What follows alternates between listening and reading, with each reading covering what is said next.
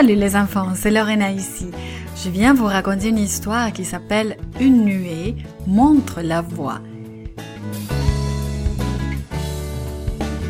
Notre verset à mémoriser dit comme ça « Je te cherche de tout mon cœur, ne me laisse pas dévier de tes commandements ». Et je trouve ce texte dans le psaume 119, le verset 10.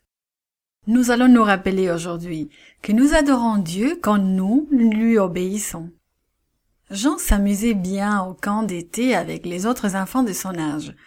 Il apprenait différentes choses, dont le travail du cuir qu'il appréciait particulièrement.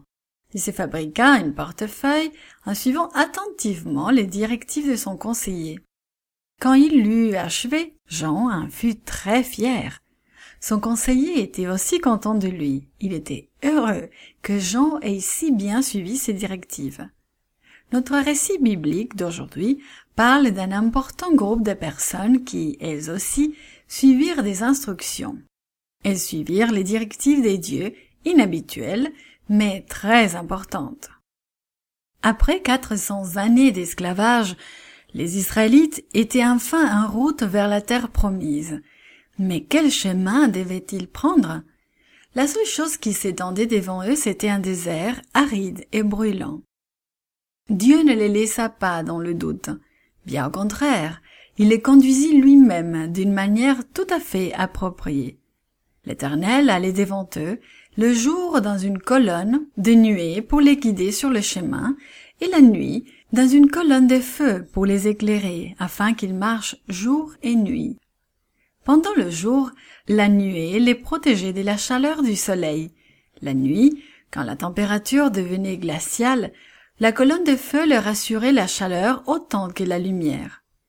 La nuée conduisit les Israélites dans le désert jusqu'au bord de la mer Rouge. Là, elle s'arrêta. Les Égyptiens réalisèrent rapidement qu'avec le départ des Israélites, leur réserve d'esclaves avait aussi disparu. Tout de suite, Pharaon se lança avec son armée à la poursuite des Israélites dans le but de les ramener. Les Israélites virent bientôt un grand nuage de poussière qui approchait. Depuis leur campement, au bord de la mer, ils pouvaient voir les chariots se ruer sur eux.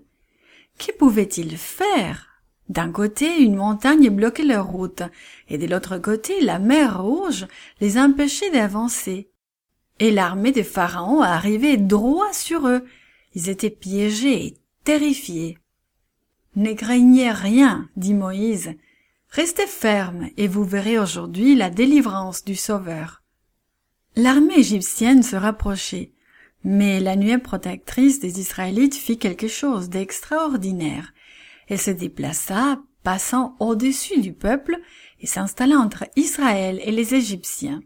D'un côté, elle devint une nuée qui répandit des ténèbres sur les Égyptiens, et de l'autre côté, elle était un feu qui éclairait les Israélites.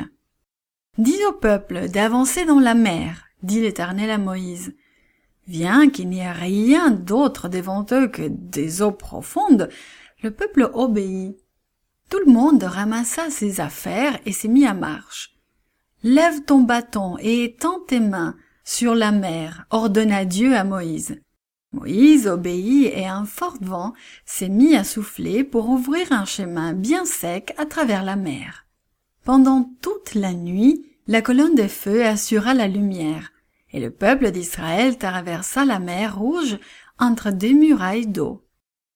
Les Égyptiens suivirent les Israélites dans la mer, mais dès que le dernier Israélite fut en sécurité de l'autre côté, le Seigneur parla de nouveau à Moïse. « Étends à nouveau ton bras sur la mer, afin que les eaux retournent à leur place. » Une fois de plus, Moïse obéit, et l'armée égyptienne fut engloutie dans la mer Rouge quand les flots reprirent leur place.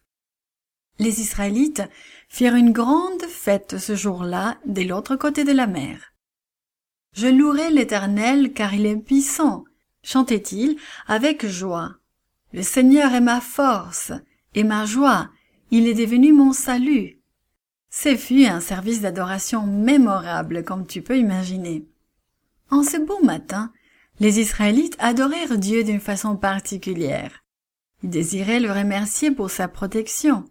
Toutefois, S'il n'avait pas obéi, il n'aurait jamais pu fêter la victoire. Imagine ce qui serait arrivé s'ils n'avaient pas suivi les directives des dieux.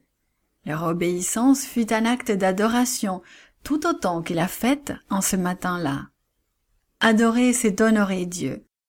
Nous pouvons utiliser nos voix et nos chants pour honorer Dieu, mais nos vies peuvent aussi honorer Dieu quand nous faisons ce qu'il nous demande.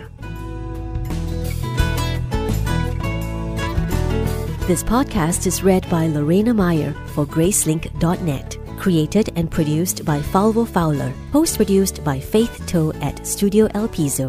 The theme music is by Clayton Kinney. For more information, please visit Gracelink.net.